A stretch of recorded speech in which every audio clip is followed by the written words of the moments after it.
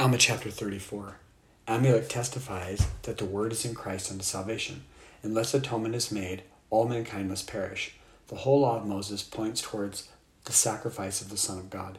The eternal plan of redemption is based on faith and repentance. Pray for temporal and spiritual blessings. This life is the time for men to prepare to meet God. Work out your salvation with fear before God. About 74 BC. Now it came to pass that after Alma had spoken these words unto them, he sat down upon the ground, and Amulek arose and began to teach them, saying, My brethren, I think that it is impossible that ye should be ignorant of the things which ye have spoken concerning the coming of Christ, who is taught by us to be the Son of God. Yea, I know that these things were taught unto you bountifully before your dissension from among us. And as ye have desired of my beloved brethren, that ye should make known unto you what you should do because of your afflictions, and he has spoken somewhat unto you to prepare your minds, yea, and he hath exhorted unto you faith and patience. Yea, even that you would have so much faith, even as to plant the word in your hearts, that you may try the experiment of its goodness. And we have beheld that the great question which is in your minds is whether the word be in the Son of God, or whether there shall be no Christ. And you also behold that my brethren has proven unto you in many instances that the word is in Christ unto salvation. My brother has called upon the words of Zenos, that the redemption cometh through the Son of God, and also upon the words of Zenock, and also he has appealed unto Moses to prove these things are true. And now, behold, I would testify unto you of myself that these things are true. Behold, I say unto you, I do know that Christ shall come among the children of men, to take upon him his transgression of his people, and that he shall atone for the sins of the world, for the Lord God hath spoken it. For it is expedient that an atonement should be made, for according to the great plan of the eternal God there must be an atonement made, or else all mankind must unavoidably perish. Yea, all are hardened, yea, all are fallen, and are lost, and must perish, except it be through the atonement, which is expedient, should be made. For it is expedient that there should be a great and a last sacrifice, yea, not a sacrifice of man, neither of beast, neither of any manner of fowl, for it shall not be a human sacrifice, but it must be an infinite and eternal sacrifice. Now there is not any man that can sacrifice his own blood, which will atone for the sin of another. Now if a man murdereth, behold, will our law, which is just, take away the life of his brother? I say unto you, nay. Behold, the law requireth the life of him who hath murdered.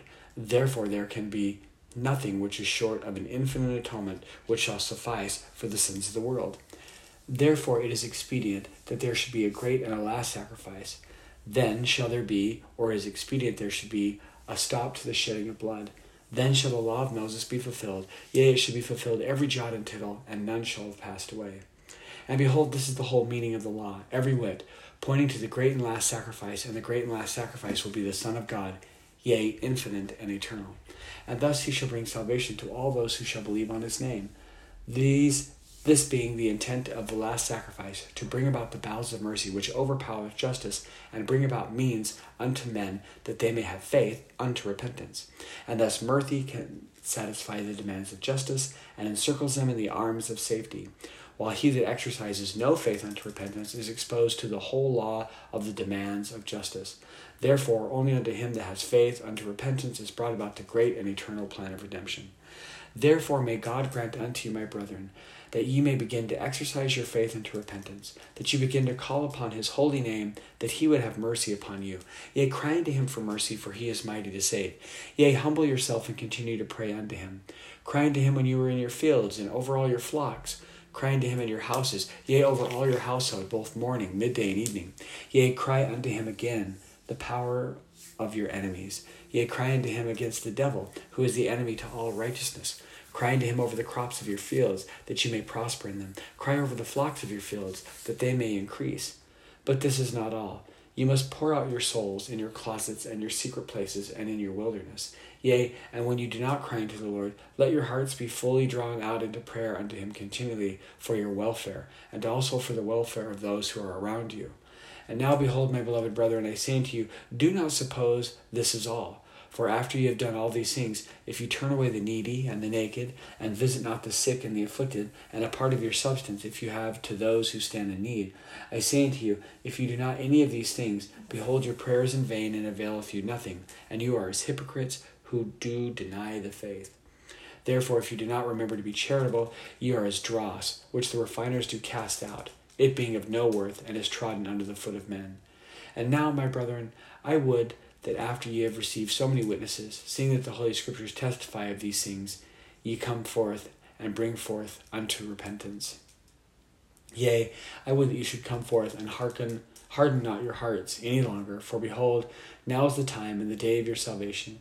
And therefore, if you will repent and harden not your hearts, immediately shall the great plan of redemption be brought about unto you. For behold, this life is the time for men to prepare to meet God. Yea, behold, the day of this life is the day for men to perform their labors. And now, as I said unto you before, as ye have had so many witnesses, therefore I beseech of you that you do not procrastinate the day of your repentance unto the end. For after this day of life, which is given us to prepare for eternity, behold, if you do not improve your time while in this life, then cometh the night of darkness, wherein there can be no labor performed. You cannot say, when you are brought to that awful crisis, that I will repent, that I will return to my God. Nay, you cannot say this, for the same Spirit which doth possess your bodies at the time that you go out of this life, the same Spirit will have power to possess your body in that eternal world. For behold, if you have procrastinated the day of your repentance, even until death, behold, ye have become subjected to the spirit of the devil, and he doth seal you his. Therefore the Spirit of the Lord hath withdrawn from you, and hath no place in you, and the devil hath all power over you. And this is the final state of the wicked. And this I know, because the Lord hath said, He that dwelleth not in holy temples, but is the hearts of the righteous doth he dwell. Yea, and he hath also said that the righteous shall sit down in his kingdom, to go no more out, but that his garments should be made white through the blood of the Lamb. And now, my beloved brethren, I desire that you should remember these things, that you should work out your salvation with fear before God, and that you should no more deny the coming of Christ. That you contend no more against the Holy Ghost, but that you receive it, and take upon you the name of Christ, that you may humble yourselves even to the dust, and worship God in whatsoever place you may be, in spirit and in truth, and that ye live in thanksgiving daily, for the many mercies and blessings which he hath bestowed upon you. Yea, I also exhort you, my brethren, that you are watchful unto prayer continually, that you may not be led away by the temptations of the devil, that he may not overpower you, that you may not become subjected to him in the last day, for behold, he rewardeth you no good thing. And now, my beloved brethren, I would exhort you to have patience, and that you bear with all manner of affliction, that you do not revile against these who do cast you out because of your exceeding poverty, lest you become sinners like unto them. But that you have patience, and bear with those afflictions with a firm hope that ye shall one day rest from all your afflictions.